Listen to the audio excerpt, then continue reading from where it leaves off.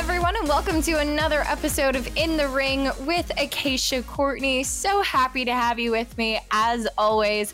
This podcast has been something that I look forward to each and every week, and it's a really fun time of year. We have major Kentucky Derby prep races coming up. We have another big 2-year-old sale coming up at the Fasig-Tipton Gulfstream sale, and we're wrapping up the Gulfstream Park Championship meet. And I mentioned that, as most of you know, I think at this point I am the TV handicapper and paddock reporter at Gulfstream Park. So the last few months have been all focused on the championship for me, championship meet, as we're getting ready to wrap that up already this weekend with the Florida Derby. And then right after that, I will pack up my life in typical racing nomadic lifestyle and head on north up to New York, join the crew for the Aqueduct Spring Meet, get ready to kick off Belmont. We have the Wood Memorial coming up next week. And of course, looking ahead to all of those fantastic races up in New York. I'll be so excited to join the Fox Sports America's Day at the Races crew once again with Naira. So if you are hoping to watch on TV, you can catch me there. Looking forward again to get back to doing all of that. It's always a lot of fun working with that crew, but I certainly will miss my Florida Gulfstream family. But don't worry, we've got a lot to wrap up here at Gulfstream and in Florida. First, I'm going to be talking a little bit about the Florida Derby on this show with the owner of a very interesting runner, looking at some of the sales still to come this year and looking back on some of the championships from this past year as well. I've got a jam-packed show today, some spectacular guests, and as always, really happy to have you all along for the ride. I hope you enjoy. I am so very excited about my next guest coming up. I've teased a big guest coming on the show for a little bit the last week or so, and it's just somebody that I've been really excited to talk to and somebody I very much admire in the industry as well, and somebody whose name has been in quite a few headlines over the past couple of years. Very pleased to welcome in the one and only Liz Crow. Liz, thank you so much for coming on and agreeing to do this with me. Wow, Acacia, thank you so much for the introduction. That's very nice of you. I'm very happy to be here. I actually did a podcast a couple weeks ago where I said I try to prepare for a sale like Acacia prepares for the races at Gulfstream. So I admire you as well. I appreciate you having me on. Well, that means a lot. Thank you very much for that. So you are, of course, bloodstock agent involved in the sales, both on the buying side and selling side. I want to go back to the beginning, not just kind of the beginning of you being in the spotlight with Monomoy Girl, but you getting into wanting to be a bloodstock agent and wanting to be a big presence at the sales. Yeah, it's funny. This industry, offers so many different opportunities. You could be an on-air analyst, you could be a trainer, you could be, I was never the right size to be a jockey, but that was an option for some people. And I kind of went through all the different jobs. I worked in the racing office. I worked on a farm prepping yearlings. I did night watch at one point and for mares foaling. And then I moved to California after college and I worked for Owen Hardy. And I was, started out as a hot walker and kind of worked my way up to an assistant and realized pretty quickly that while I loved being around horses, that I really hated the 3 a.m. wake up call. And, I liked having a day off, every couple months would be nice. So I realized that wasn't it. And I went to the sales and kind of everything clicked. I loved that it brought everything together that I had learned in one arena. And I loved the idea of trying to find, the next good athlete that could win races and feel connected to that. And I loved the energy in the sales arena and the travel and just watching your horse from the time it was a yearling, and the time it runs. And so I think it was like my first Keeneland September sale, and I don't even remember when that would have been, like 2010 or something, where I realized that was what I wanted to do. And what were your emotions like at that first sale? Were you nervous, spending other people's money? What was kind of that thought process like? Well, I started out working for Pete Bradley, so I Mhm. wasn't personally spending anyone's money, which was a good thing.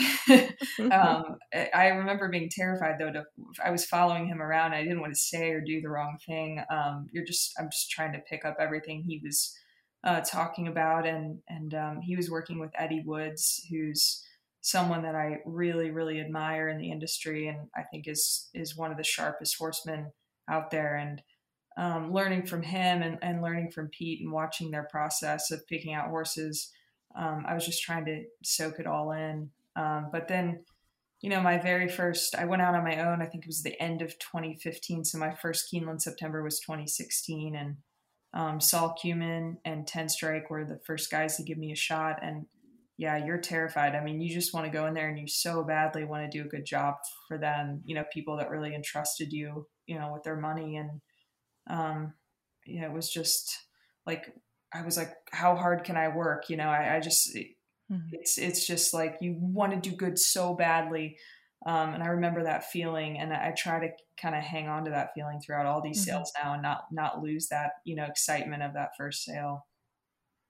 Yeah, I guess that's an interesting concept too. I mean, does it kind of get not that you get used to that feeling, but the sales ring is so electric, and I would imagine now you may have a little bit more of a budget than when you started out too. How does it kind of compare now to then?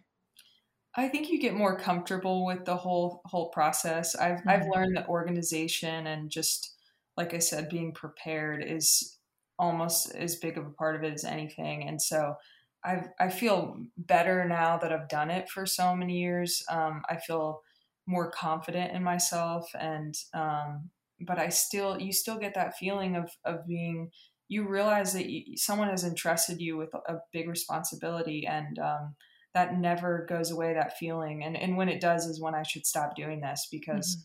it's important to remember that every time you go in there is trying to do the best job for your client you possibly can, whether they give you a budget of 30,000 in book 5, or they give you a budget of a million. I signed my first $1 million ticket this year Mm. with Into Mischief Philly. And I think the feeling of signing a ticket for a million, or the feeling of signing a ticket for 30,000, it's still a horse, and still has every shot to do well. So it's an exciting feeling. Do you ever still kind of second guess yourself in questioning your gut instinct on a particular horse, or maybe if a horse may be the value of what do you think it might sell for? Absolutely. I mean, there's no doubt that every time you go to bid on a horse, you think through, as the horse is coming up the ring, you think, okay, there's a hole in everything, right? I mean, Mhm. either you're buying a sire that you don't know anything about, maybe it's a freshman sire, maybe it's a sire like when I bought British Idiom, she was by Flashback, and you're like, gosh, he really hasn't done anything, and he stands in Pennsylvania. You can pretty much get to him for $1,000, and here you are, you're willing to spend 50, 60,000 on this filly. You're, at the end of the day, when you're signing that ticket, you were the only person in that entire sales ring that thought that horse was worth that much money. There is not Mhm. one other person that thought the horse was worth what you're paying for it, or else they would have been bidding it that amount of money. So you kind of feel like you're signing the ticket, like, what did I just do? But I think the key to being an agent too is to have confidence in yourself and to trust your ability, because if you don't, I think it's the same as training horses or anything. You have to trust yourself. And so I try to, it's that walking on that line of being confident, but also remembering, that you don't know everything. For sure. And you signed a pretty reasonable ticket for $100,000 at the 2016 Keeneland September yearling sale. And that horse would go on to become the queen, Monomoy Girl. What does she mean to you, and how she put you on the map? Oh gosh, I can't say enough about her. I mean, Mhm. she's just such an amazing horse. Really, I get chills just talking about her. She's just such an amazing horse to be involved with, and I feel like I got so lucky to be, to sign that ticket, and have her be a part of launching my career, and launching Brad Cox's career, and Paul Sharp, who broke her, and just the amount of people she helped and lifted up every time she runs. I think that's what's great about racing. every time she runs, she's helping all of us. And she just means the world to me. Actually had, my baby was born 5 weeks ago, and I had a picture, her newborn pictures we had done on the Monomoy Girl saddle towel. So she's part of the family. She's one of us, and will forever be one of the most important horses in my life. I've heard she's not that friendly in the stall, though. Nope, not at all. There's so many people that have texted me and said, I went by to see Monomoy Girl and she bit me. I have a bruise on my arm. If you don't bring peppermints, she wants nothing to do with you. That's fantastic. So she has as much spirit back in the barn as she does on the racetrack as well. Tell me a little bit about the process of looking through that Keeneland September sale and finding her, and what stood out about her. Well, a lot of things stood out about her physically, but I always say, I think mentally is what she really drew me to her. It had rained the day before, and we were kind of all the agents and all the owners and everything that were looking at horses were all piled up down in the bottom barns.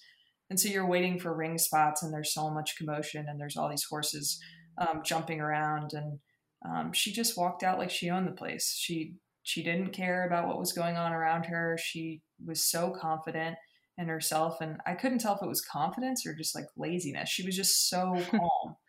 And you see that in her every day. While she's feisty in her stall, she's complete all business on the track, walking to and from the track. I have literally never seen her turn a hair wrong. She's just so relaxed and knows her job. And that's kind of how she came off to me at the sale. And then on top of it, she's a gorgeous mare. When we sold her, when Elite Sales sold her in November for $9.5 million to Spendthrift and my racehorse, so many people came by and they were like, wow, what an amazing physical this mare is.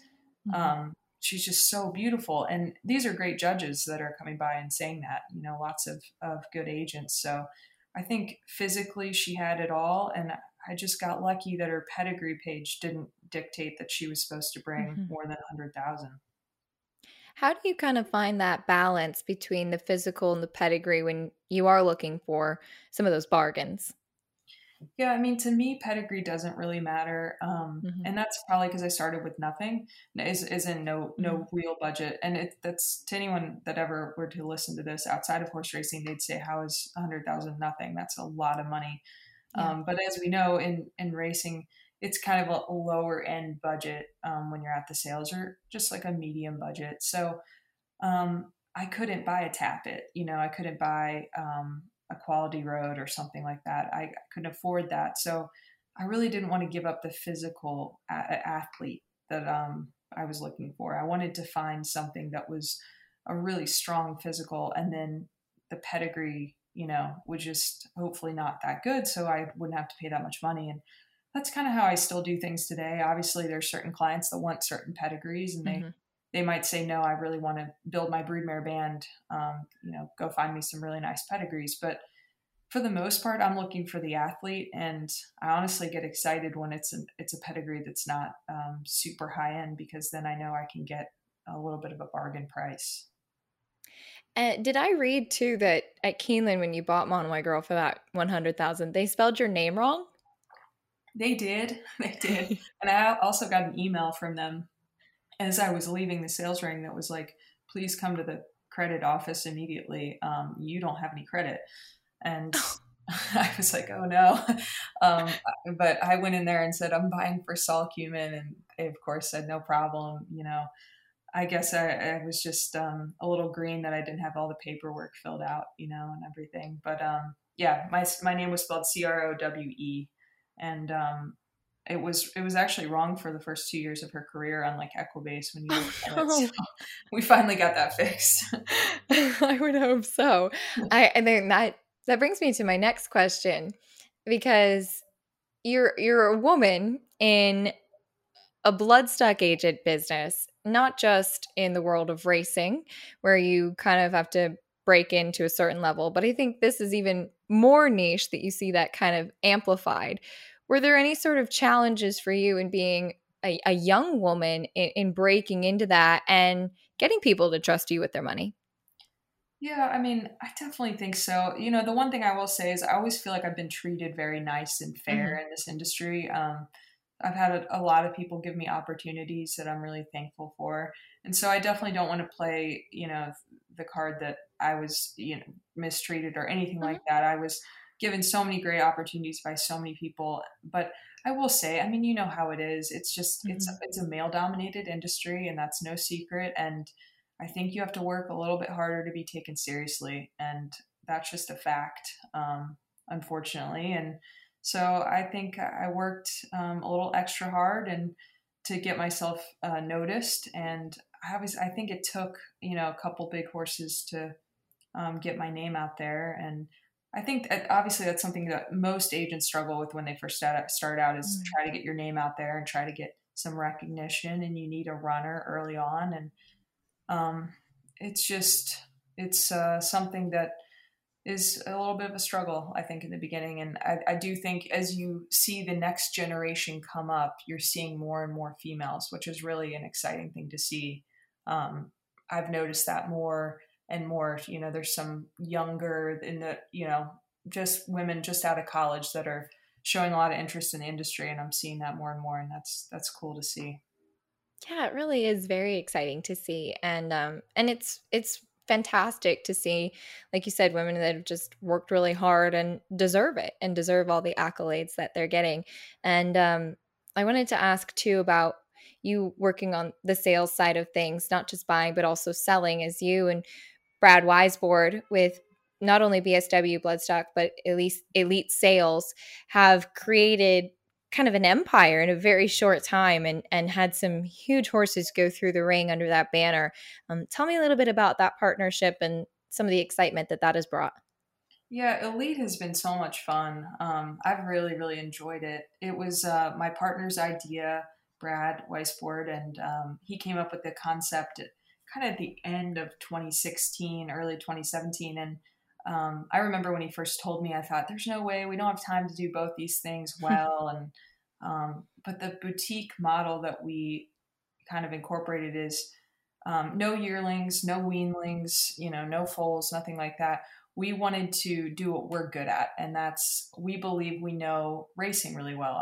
We're constantly trying to buy horses privately through our bloodstock agency, and we're watching racing all day, every day, and we just feel like we're always at the racetrack. Brad spends his winters down at Gulfstream and his summers in Saratoga, and he's at Belmont a lot, and I'm at Oaklawn and Fairgrounds and the Kentucky circuit a lot. So we felt like some of the racehorses and stuff weren't being very well represented at auction. There could be more information offered to buyers. So we came up with these buyers passports where we kind of put all the PPs and magazine sheets and race replays in one spot. So someone like a Brad Cox or a Todd Pletcher or something that they don't have a lot of time to look all this stuff up. They need to come into the sale. They need to have it all right there for them, and they need to be able to feel confident about the information they're getting. So we came up with the idea of the passports, and it's turned into a really great business where I think we've sold a lot of stakes horses, and we sold a couple graded stakes horses, and then it's turned into in November selling these big time mares, and who knows Monomoy Girl and Uni better than we do. We campaigned them for their career, and it feels good to stand out there at the consignment and tell buyers all about them and be able to tell them all the information that we know, and really owe it a lot to the owners that supported us, because you can't jump to the level we jumped to without their support. To have Mike Dove and Saul Cumin and Stuart Grant say, you guys know what you're doing, here are the racehorses, you go ahead and sell them. That was really, really great of them, and was the reason we're able to be kind of one of the leading consigners. And those owners you mentioned, you really seem to have such a great relationship with them, and a very successful one at that. And obviously Monomoy Girl now with new owners, she's still racing, which is amazing for racing fans. But you have a new star coming up the pipeline, and Aunt Pearl, who won the Breeders' Cup Juvenile Fillies Turf. I mean, how exciting is it to know that you have one champion that's established herself and is older and moving on, to the next phase, and you have a 2-year-old, now 3-year-old, who's just kind of following in the footsteps of being in those big grade one races. Yeah, it's really fun. We went to Tattersalls in October 2019, pre-COVID, and it was really fun to go over there and try to pick out, something that could run in America, and to have her work out as our first deal over there was really, really cool. And I think we're aiming to maybe bring her back to back over the pond to Ascot, and hopefully that works out. We're kind of pointing her for the Edgewood, and then hoping that she runs well and stays sound and everything, and we can springboard over to the to Ascot and run over there. And that would just be, wouldn't everyone like to see Brad Cox in a top hat? And yes, and I think it'd be really fun. So hopefully that works out, and she can have a big 3-year-old campaign. And tell me a little bit about your experience at the Tattersall sale and buying there. And you mentioned looking for a horse that would suit running in America. What were some of those things that you were looking for? Well, first of all, the auction experience over there it's so different than our experience. Mm-hmm. It's really something everyone should go experience. They take like 30 minutes to sell a horse. And in America, if you don't get your hand up fast enough, they might drop the hammer on you. So it's a totally different experience. They walk the horses the whole time in a circle while they're selling them. And the auctioneer gets really into it, and he starts calling people out in the sales ring. And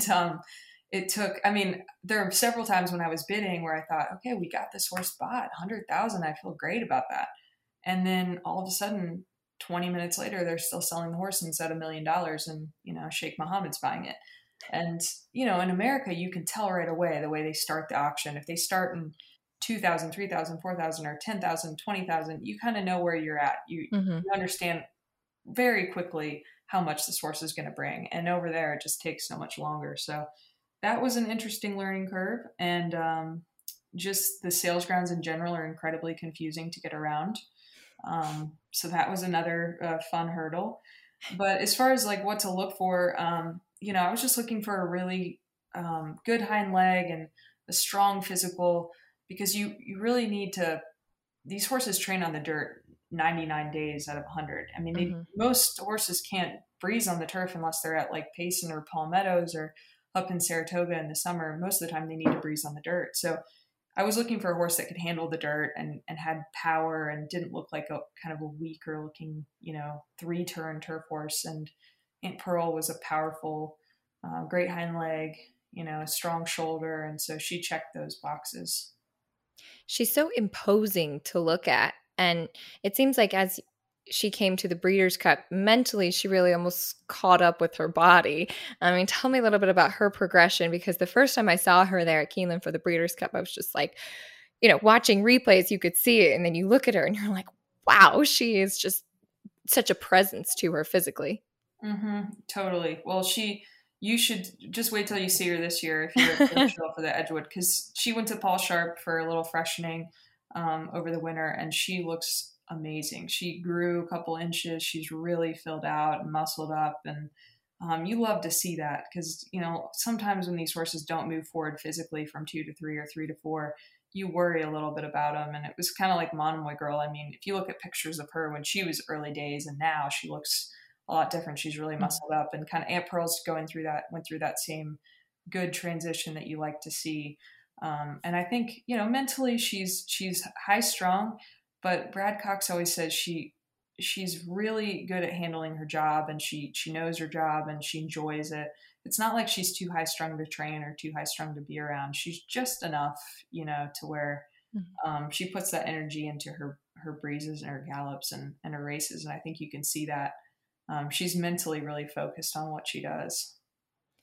Talk me through, if you can put it into words, what it's like watching a horse that you chose win a race like the Breeders' Cup. Yeah, it's terrifying when they walk in the gate. You have such high hopes, and you've run through the race 100 times in your head and how it could play out. And so as soon as the gates open, my heart is just pounding out of my chest, and I'm kind of pacing around. I'm not Brad Weisbord kind of makes fun of me, because he's like, you can't do anything about the result of the race. Like you're not riding the horse. You didn't train it. Like, calm down, just sit there and watch your horse run.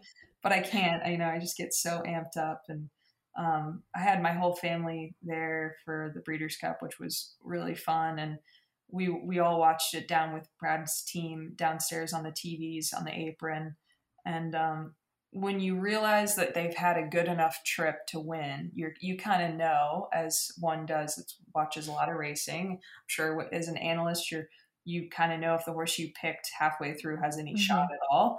And so when you get that feeling that they set a good enough trip, like when Aunt Pearl went the half and not a crazy time during the Breeders' Cup, you start to get really excited, like this could happen. And, they turn for home, and I think I put as much energy into the stretch as Florent does, because I'm like jumping and screaming, and, by the end of the whole thing, I'm like sweating and my heart's pounding, but it's so much fun. There's just not another sport out there, I don't think, that provides that kind of energy and excitement in such a short period of time, from the eighth pole to the wire. You see grown men act crazy, and I act crazy, and it's just so much fun. I love it. There really is. There's nothing. There's nothing that compares to that feeling of watching your horse win, especially in a big race. And you've had some incredible achievements in a relatively short amount of time. What are some things that you still hope to accomplish?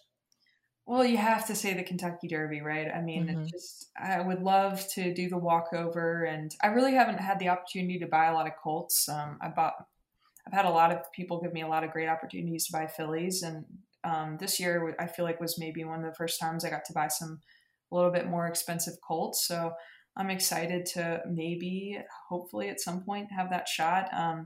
We had Wells Bayou win the Louisiana Derby last year, and I felt like, great, maybe we'll at least have a Derby starter. That's so exciting. But then COVID and everything, so the Derby got pushed back to September. Of course, he got hurt.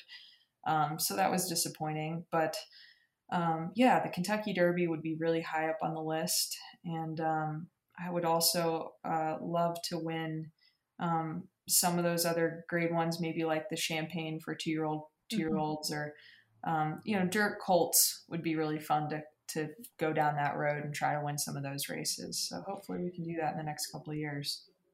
What advice would you give to people who are maybe younger and getting into the industry, and kind of circling back to what we talked about at the beginning, and especially people who might be interested in being bloodstock agents? How do you take it all in stride? What are maybe some tips that you might pass along? Yeah, it's a great question. I mean, I think there's a place for everybody that wants to be in this industry. And I always encourage people to keep trying different avenues like I did, try all of them out, try to get experience in everything.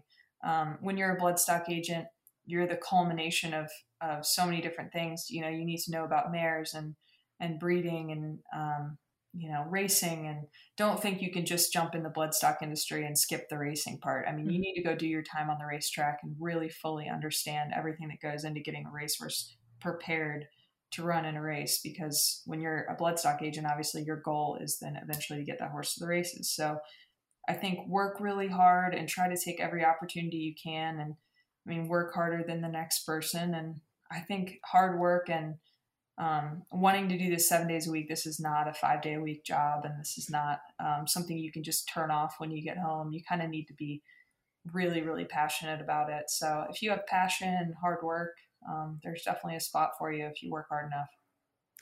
I love that, and such wonderful advice. Liz, it was such a pleasure having you on, and I really, really enjoyed it. And I can't say thank you enough for coming on to join me today. Absolutely. It was a blast. Talk to you anytime. And hopefully, in a year or so, we're doing this again, and I can talk about like a Derby horse or something. For sure. We're putting it out into the universe. I love that. Very excited to be joined now by a special guest and fellow podcaster as well, Shayna Tiller, just recently appointed as the new sales and marketing client liaison with Margot Farm. Shayna, thank you for joining me, and congratulations on the new position. Thank you so much. I'm excited to be on. Now, so tell me a little bit about what the new job, which you'll be starting on March 23rd, tell me about what it entails in dealing with the client liaisons, but also the sales side of things. Definitely. So Margot Farm, for people who aren't familiar, is a large breaking and training farm based in Midway, Kentucky. They've really grown in the last couple of years since Jim and Susan Hill have taken over full ownership of the property. And it's a multifaceted property. They have training services, breaking services, a full therapy center. They have broodmares, foaling. They do yearling prep. So it's really all encompassing, which is really special. And part of my role is to, liaise the clients that have horses there. They can train up to 140 horses a day at times. So there's definitely quite a bit of traffic and quite a bit of information to be passed along. The trainer there is Dermot Littlefield, who's been there for over 7 years. And he has his hands full enough sometimes, much less dealing with the clients as well. So I'm going to be working really closely with him and then the general manager, Richard Budge. They have a great group of clients there. So that's going to be my main role, but they also want to grow out the farm and try to recruit some new business and look for it in that way. So I think it'll be a nice combination of what I've done in the past and really looking forward to getting back into the racing side. And you mentioned some of the things that you've done in the past, recently working with Blue Water Sales, Millridge Farm. You also did the Irish National Stud course. Tell me a little bit about some of those past experiences and now prepping with all of those things that you've done now into this new role. Well, definitely. So I did not grow up in a horse racing family at all. If I were a horse in a sale, I'd have 3 blank dams in that regard. So I've kind of been trying to build my own resume of sorts. And when you first get into racing, it's pretty overwhelming. And I looked around at these people who have grown up in the industry and have gotten to do so many different things. So I'm like, gosh, I got to catch up with them, And so I tried to just reach as many different parts of the industry as possible. My first real taste of the highest level of the sport was with the Saratoga Special, and that changed my whole world. Seeing horses that were competing in grade ones that you see on TV and these trainers, and Todd Pletcher was one of my first interviews, and I remember going up to him shaking when I first did that, and it just changed my whole perspective. So from there I went on I worked for Fasig-Tipton and then got onto the Irish National Stud course, which I couldn't recommend more for someone trying to get in the game, especially for young people. It exposes you to so much and teaches you more about horsemanship and the industry than I really think you can get anywhere else. And I was lucky when I came back to America to work with Meg Levy at Blue Water. She's one of the best horsemen I've been around, and her attention to detail was incredible. So I did a sales season with them before accepting a job at Millridge Farm, which is more of an old school approach to raising horses. So it was interesting to have those two experiences with the sales seasons. And now a lot of those clients are moving on to being at Margot and in the next step of things with getting their horses broken and trained. So I think understanding, where the horses come from foals to yearlings and now progressing into the race horses is going to be a huge advantage to me in this position. What was it first about racing that really appealed to you? I'm in the same boat, not coming from a racing family. It can be very daunting breaking into the world of racing.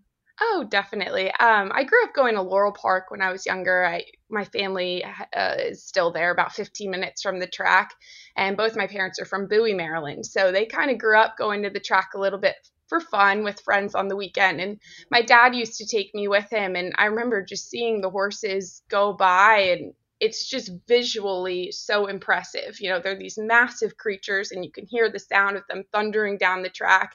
And so I got hooked from a pretty young age. And then I think when I really decided, wow, this is what I want to do, was actually Songbird in the Coaching Club American Oaks years ago. I was at Saratoga up on the roof when she just blasted by everyone. It was no competition. And I was like, gosh, where did she come from? And from there it kind of snowballed. So I'd say it's always been there, but definitely keeps kind of growing as I get more involved in the sport. And with that involvement, to circle back to the Irish National Stud course, because I feel like this is one of several programs available that comes up in talking about this show and prepping for working in the world of sales or really anything in racing. Dive into it a little bit more for me, because it's not a program that I did, but I know many people that have completed it and always speak so highly of the program. What are some of the kinds of things that you were involved in during your time with Irish National Stud? So the Irish National Stud Course is a 6-month program based in Kildare, Ireland, and they select 30 people from all over the world to do the course. It's 15 Irish and 15 international students. I'd never been to Europe or been exposed to any type of international racing really before I had done the course. So I think really the biggest thing I personally got out of it was just learning about European racing and learning about racing in Australia and Japan, and all of my peers educated me in a different way every single day outside of just the curriculum in the course. But for the course itself, they rotate you through different aspects of the stud management. So some days you're in the stallion barn and you're breeding mares, and then other days you're on night shift for a week and you're foaling out. They foal out nearly 200 mares a year, I think it is, because they have a pretty big equine hospital there. So you kind of work in these different aspects of the stud farm, as well as having evening lectures from industry professionals. We had a bunch of really in-depth veterinary lectures, as well as different guests working in bloodstock or feed companies or marketing and promotions. And so they really exposed us to so much in the industry at large, as well as taking us to different facilities in Europe. We went to Con Renans, which was one of my favorite places to go, as well as Jim Bolger's, and just seeing the way they train horses there is so different than it is in America. And it's very inspiring and makes you want to be a horse there almost. So it was great. And you get, the knowledge and connections that I came out of it with are just priceless. And it's actually been really neat too, coming out of the course, seeing how many people have completed it that are working in the top part of the industry now that you wouldn't even know had done it. They did it 20 years ago. So you kind of form a community through that as well. Were there any challenges that you felt when you were first kind of breaking into the industry, being a young woman with no background in the sport of horse racing? I was actually terrified when I first started. More than anything, it was just really daunting because you have no idea what your options are. And growing up as a little horse girl, you think your only plan to pursue a career with horses is being a veterinarian or a barn manager or something along those lines. And so then you step into racing and it's like, oh my goodness, there's so many avenues that I can pursue. But I was actually really refreshed to find that people are so helpful in racing. I've had so many mentors and people that have helped me over the years that have done more than they ever needed to do. So I think if you show interest and you put your head down and work hard, then you'll be rewarded for that. And it actually isn't as daunting as it might seem. I love hearing that because I have a very similar experience to you, actually. I mean, no background in the world of horse racing, and people always ask me, did I always want to do the job that I currently have? And I didn't even know that job existed, until I got into horse racing. I had no idea how I might be able to be involved. So it is amazing. There really are so many opportunities. And one thing I love, and I'm sure you feel the same way about racing, is you're never done learning about it, right? Mm-hmm. Exactly. Well, I thought initially I wanted to be a vet, and I worked in the detention barn at Laurel, and then I started learning about, the writing side of things. I was like, oh, maybe I want to go be a writer. I'm good at talking to people. And then it snowballed into the sales, and now I'm like, oh, I actually missed the racing. So now I'm back. But I think that's what's great. And, I work, Niece Montplaisir, who is with Amplify and the Key Foundation. She's one of my best friends, and we just went to dinner and we're talking about this the other night, how a lot of colleges and stuff where you have equine programs, girls don't even know that this is an option. And there's people who are really talented in marketing or really talented in sales or graphic design that can come pursue a real career in racing and still kind of be in touch with the horses. And I think we need to do a better job of educating colleges on that as well, and getting the word out that you can come be really successful in racing and not necessarily have to run a barn or be a vet to do that. I love that. And I very much agree. And there really are a lot of opportunities and chances to grow within the sport. And you've done a great job at it. And on top of your day job, you also have a podcast, Riders Up, with Autry. Tell me a little bit about what you and Autry Graham have done together and some of your goals with the Riders Up podcast that you do.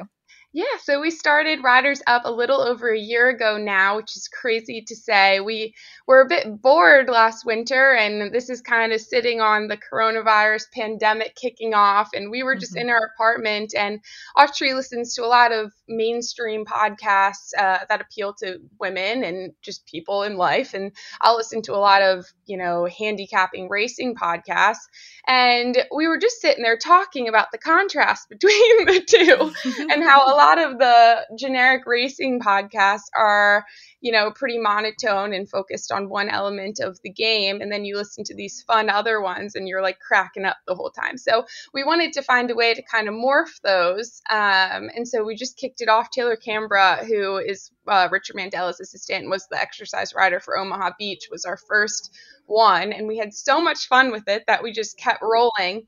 And it's been great. It's been really cool to see the reception from everyone that actually likes it, from our random idea in our apartment. But we'd like to keep kind of chugging on with it and just exposing the real stories and real people in racing is our objective. And so we've had so many different people, from trainers to jockeys to bloodstock agents, and it's been really fun. So we're looking forward to another big year of that.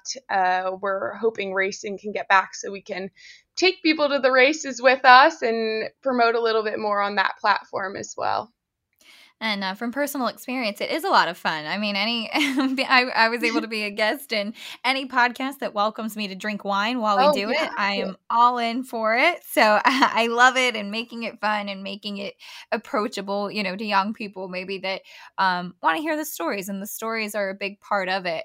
And your story continuing now, starting back as we circle back to your new position with Margot, what are some of the goals that you have personally and professionally within the industry as you kick off this next chapter?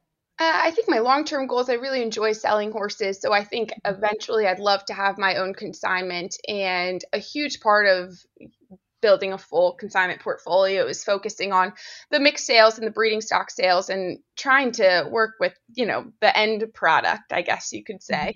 And so the racing and breaking side is something I've really wanted to learn more about, which is why this job at Margot was so exciting for me.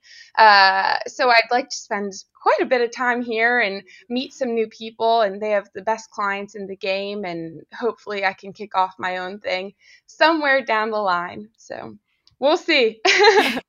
I wish you the best of luck with that. And keeping on that front, I mean, how much do you follow the sales right now? And since this is a podcast largely, not completely, but largely dedicated to the sales, maybe give us a little bit of your take, maybe some things that you've noticed as far as the horse sales so far, and some things we should look out for in the future. Definitely. Well, I follow the sales very closely. I feel like you have to follow the sales and follow the racing and everything to keep up with what's going on. But we just had our first 2-year-old season or sale of the season, and I think everyone was blown away at how strong it was. The sales season last year was one of the most challenging seasons I think we'll ever see in our careers with coronavirus. And at the same time, I think it forced people to be really innovative, and I think we came out of it a lot stronger than we went in. So I think at large, people walked away from the sales season last year pretty dang happy. And I know doing the breeding stock sales this year, it just felt alive when we were out there January and February. People were active in the market. Horses were selling well. And now rolling into the 2-year-old season, I think we've seen that as well. A lot of people internationally who were unable or maybe a bit nervous to buy horses in September were very active in March. I mean, the Japanese presence was so strong, which I think is exciting. And there's this crop of freshman sires is super strong. I think, Practical Joke led the March sale, and then you have horses like American Freedom and Classic Empire. And I mean, the list goes on and on. So I think we're in for an exciting season for the 2-year-old sales. And then I think the yearling sales will be even more exciting. We have the Justifies and all these exciting horses coming up. So I think we're going to be sitting on a really exciting year, and racing's coming back and life is good again. Yes, indeed. As we didn't get to have the Saratoga yearling sale last year in Saratoga, like normal, the New York bred sale, any of those things that are always kind of like a highlight in the summer. So really looking forward to that. And you're absolutely right that the morale in racing is definitely up. But Shayna, it was so fun talking to you. I hope to have you on again, and we'll do it with wine next time for sure. Perfect. And get Autry on as well. But wishing you all the best with the new position with Margot Farm. And thank you for joining me today. Wonderful. Thank you so much for having me. I appreciate it. So pleased to have my friend Bob Edwards from E5 Racing joining me on the show today with a very special horse, an exciting young horse, and Collaborate pointing towards this weekend's Florida Derby. Bob, thank you so much for joining me today. Thanks, Keisha. Happy to be here. Now, Collaborate, of course, heading to the Florida Derby. You own him in partnership with Three Chimneys. Tell me a little bit about the process of finding this horse, of course, purchased with Mike Ryan, a guy you've had a lot of success with. And just tell me a little bit about how he came to be racing in your colors. Sure, absolutely. We were in Saratoga, source of a lot of the good horses that I purchased over the years at Mike. And we were looking at other horses, and I just saw this monster kind of walk by. And he just skipped across the ground. And I said, Mike, what's going on with this horse? And he said, it's, big into mischief. We got to look at him. And just kind of all the boxes are checked, just looking at him there at that moment. It just felt like, he had just that quality about him, the way he kind of had his mind, the way he was going about his business, the way he was just skipping across the surface. And, as luck would have it, Three Chimneys wanted to stay in, and I had a partner. Purchased for $600,000 at the Fasig-Tipton New York Saratoga Select Yearling Sale in 2019. Tell me a little bit. You mentioned some of that success of finding horses up there in that Saratoga Yearling Sale. Why it is that you enjoy buying yearlings at a sale like that? Oh, Saratoga sales it's an unbelievable start of the season. You're up in Saratoga, you got that Saratoga buzz going. You feel really good about yourself, and then everybody rolls into town in normal years for that auction, and it's exciting. The quality horses that come through there are phenomenal. We picked up Rushing Fall there, who ended up being a really super horse for us. So, we really like the Saratoga auction. And Buy Into Mischief, and then you brought this horse in 2019, and then you see what happened with that sire, with Authentic winning the Derby and the Breeders' Cup Classic. Was that fun watching, knowing that you had one of his offspring? Yeah, everybody loves Into Mischief, right? He can't do anything wrong right now. It's always exciting to see, horses that, you have a connection to at some level win, because you think you could do that as well. Now, Mike Ryan, a guy, as I mentioned, that you've had a lot of success with as far as being your main bloodstock agent. Tell me a little bit about your relationship with Mike and how it first started and kind of how you two work together. Absolutely. I met Mike a number of years ago. It's probably 6 years now. We were up in Saratoga for a family reunion. My wife is from Saratoga. Her family all lives up in Saratoga. And my daughter Cassie and I went to visit a business partner of mine that lived on Fifth Ave. And he said, let me take you to the backside. I'd never been to the backside. I was, always sitting up on a lawn chair or at a picnic table with the family, drinking some beers out of a cooler and kind of bumbling my way through a racing form. And we went to the backside. And it was magical. As you know, it's very special. If you don't have the opportunity to go back there and see how well the horses are being taken care of and love on the horses and just, feel the energy back there, you're missing a lot of the sport. And we were just hooked at that moment. We kind of rolled in, from there, walked down to the auction. Gentleman introduced me to Niall Brennan, who kind of introduced Mike Ryan. And we just followed Mike around all day. And he was great. And you see me all the time. I'm wearing, ripped up shorts, a baseball hat, and a t-shirt, Vans, and Mike just kind of guided us through and was great about it. And, explained everything, took the time to go through things. And we ended up picking up our first horse at the auction. There was a New York bred. And I was actually in a wedding, and I had to dip out during the reception to do the bidding on the phone with Mike. And, from that point forward, it's been a really great ride for us. A lot of success early on. I know you and I have talked about this quite a bit in a story I'm sure a lot of people keep coming back to. But early on, like your first year of ownership, and you've got Rushing Fall and Good Magic and the Breeders' Cup juvenile races and New Money Honey prior to that. Talk a little bit about how exciting that was and how that made you hungry for more within the game. So we were really lucky. We were exposed to our first win, the Intercontinental at Belmont. With Zendaya mare that I bought in a November sale that was actually, kind of broke up at Finery by Ian Brennan. So Ian knew the horse. My horse are all at Stone Street. And, we liked the horse. She looked good on paper. And I asked Chad, I said, Chad, you think you can, train her? He said, absolutely. And we raced down here at Gulfstream, lost the shipping, and went to Belmont and won the Intercontinental with her. And that was our first win. I had no idea how to act, what to look like, what to do. And from that point forward, we've just been hooked. Breeders' Cup wins, but obviously the Kentucky Derby, as we know in the sport, is kind of the pinnacle. I mean, what's the emotion like this year? Obviously, Collaborate has a few steps to get there, but thinking that potentially you may have another horse that could get in the starting gate for the Kentucky Derby. It gives me goosebumps just to think about, having an opportunity to run in the Derby again. I didn't think we'd be relevant for a long time after, Rushing Fall retired. So it's super exciting for us to, have an opportunity to be in the discussion, to think, maybe we're in that first Saturday in May and we have a horse that we really like. Trainer Staffy Joseph thinks the world of him. Tyler is done a great job with him. And I remember Tyler breezed him for me, and he said I had to take a few minutes to collect myself before I called you. This horse is a monster, and it's all exciting stuff, and it's what everybody dreams to do.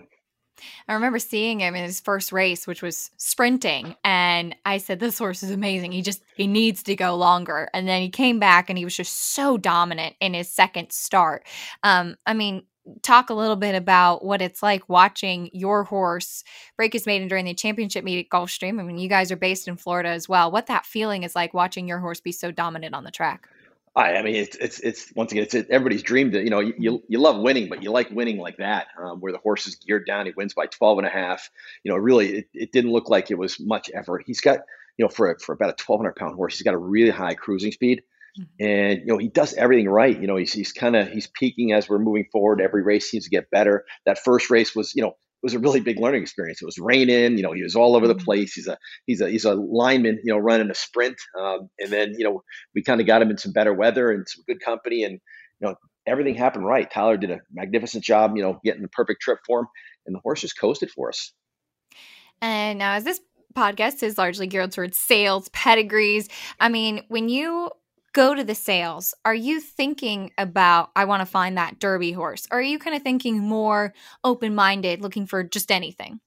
So my model is picking up mares. We or fillies and turn them into brood mares at some level. So that's how it all started. It started, going after fillies and, keeping those good pedigrees in the system, breeding them or putting them in foal and selling them. So I buy one or two colts a year, and I typically partner on them. This year I have two colts that I own myself. One is with Wesley right now. And then I have one, a Nyquist that I bred that's up at Stone Street. And then I own Good Magic's full brother with Barbara Benke and Stone Street Crew. Oh, cool. But I typically go try to promote my breeding programs. We have 23 mares right now, 20 here in the States, 19 in Kentucky, 1 in Florida, and 3 over in Ireland. Fantastic. Branching out into European bloodstock as well. Tell me a little bit about that venture. Is kind of one of the themes on my show that I've been talking about is looking at the influence of European pedigrees and people going to European sales to bring them to race over here in the U.S. But you're looking at breeding over in Europe. Tell me a little bit about that. Fantastic, place to breed in Ireland. The grass is green. The people are great. There's, great horse from there. You get the opportunity to get some of those European pedigrees. I brought a horse that I brought back this year. I sold one Tats out of Zendaya, Frankel, and I brought back a Luke de Vega out of a Galileo mare, and it's up at Stone Street, and she looks like she could be something, anything. So fingers crossed that we have, that really nice cross. Luke de Vega's done well here in the U.S., and we're hoping that we're part of that luck train. And you seem to really enjoy looking at the pedigrees too. And I know, you were just like a sponge, and knowing you now for a couple of years and when you first got in the industry, how enjoyable is that part of it for you in coming up with those crosses and now being so much more involved in the breeding side of things? This is a great time of year, right? So last year, we're kind of going through all the crosses, trying to breed commercially, trying to breed to race. So you kind of mix it up. So I knew I wanted to keep some of these horses, but I also wanted to, sell some of these horses. So you got to look at the commercial kind of pedigrees and what are selling. And then I had, 8 or 9 Good Magic shares too, right? So I got to breed Good Magic as well, try to make a stallion. So we're trying to make mares, we're trying to make stallions, we're trying to get, horses in the right place. We either sell them or get them to a trainer where they can move up the mare and really promote our breeding program. And how is Good Magic doing? Son of Curlin, of course, champion juvenile, and now standing next to his daddy over at Hill and Dale. And from what I can tell, seems like he's been really well received. Unbelievable horse. Mentally, he's always been just a really good horse. And we got the opportunity to see him Breeders' Cup weekend, took the family up to Hillendale. What a spectacular facility they have now. And, got to love on Good Magic and kind of see him a little bit. And it was just, just nice to see him. He's filled out. He looks the part. And, we're looking to see runners next year. So fingers crossed. Was that ever something that you had anticipated, that you would be able to campaign a horse and then be able to support him as a stallion? Was that kind of a goal for you down the road? I mean, that's the dream, right? I wasn't anticipating to get something this early in our career, but we've been lucky, and hopefully he fires. I mean, he's done everything right as a racehorse, and if we can take some of that, and transfer it to the babies, the sky's the limit for him. I want to talk about Rushing Fall because I know that she is such a special horse to you and your whole family. I mean, a Grade 1 winner every year from 2 to 5, and just the absolute stellar campaign that she had throughout her entire career. What does she mean to you? Oh, I mean, even when you mention her name, we still get goosebumps. We have pictures of her all over the house, my office. She put us on the map. Really put us on the map. She was a special horse. One of a few horses to accomplish what she's accomplished over her career. Every time she went to a workout, she went to a race. She was a consummate professional. She was an athlete, true and a phenomenal specimen, and super happy to ever have an opportunity to have her in our stable. And she was bred, I believe, to Galileo after her racing career? I think that's where they went. Yeah, she went out to Ireland, so I'm assuming that's where she went. That's what I heard. That's exciting. That'll be fun to see for sure. Amazing cross, yeah. Yeah, I know, right? And she was so special. You've had just some really, really great horses. I mean, what are some of the things that you still hope to accomplish? Of course, now you've got Collaborate with some big dreams there, but what are some things that you hope to accomplish throughout in the industry? I mean, the Diana was a big box to check for us last year, and luckily everything went our way. And Rushing Fall had a great race. It was a great race. Running and having the opportunity to be there. I believe it was probably one of our first races of the year, one of our only races of the year that we attended, and it was a special moment. I'd loved obviously to be in the Derby or any of the Triple Crown. I think the Travers is a phenomenal race, and obviously the Florida Derby. Living in Florida, having the opportunity to win here at home is something special as well.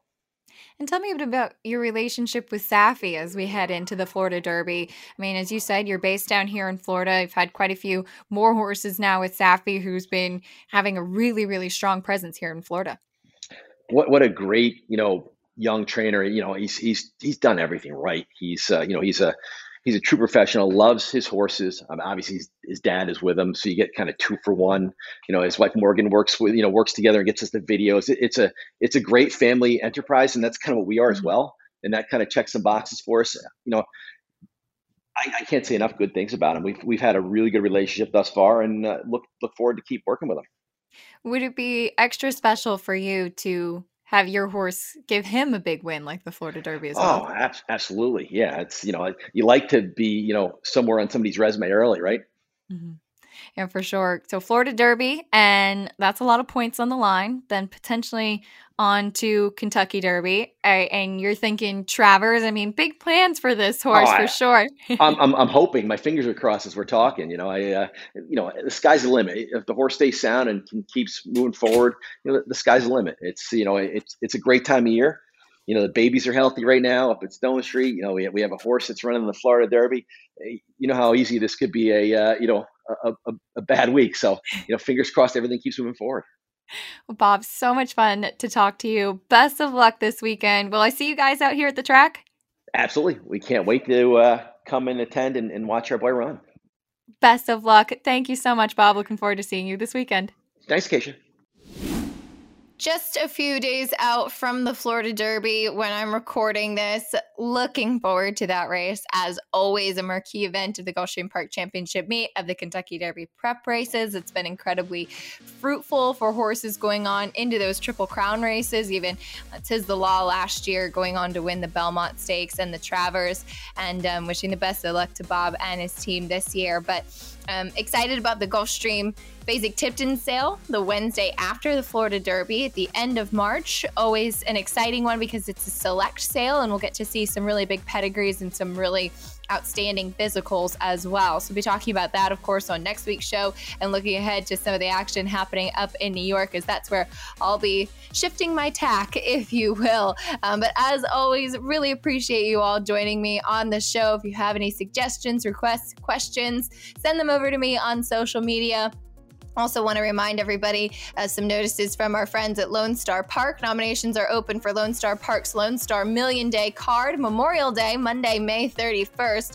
5 stakes totaling $1.1 million. The Grade 3 Sexton Mile purse increases from $300,000 to $400,000. Lone Star Million Day and the Ouija board distaff return after a 10-year hiatus. And there's also 3 new stakes, the Texas Derby, Chamberlain Bridge, and the Memorial Day Sprint. They're all free to nominate. Nominations close Saturday, May 22nd. So be sure to check out all of that from our friends over at Lone Star Park. Please be sure to share this episode with anybody that you think would enjoy it. Follow the races this weekend. Follow the sale coming up next week. And as always, we'll see you next time on In the Ring with Acacia Courtney.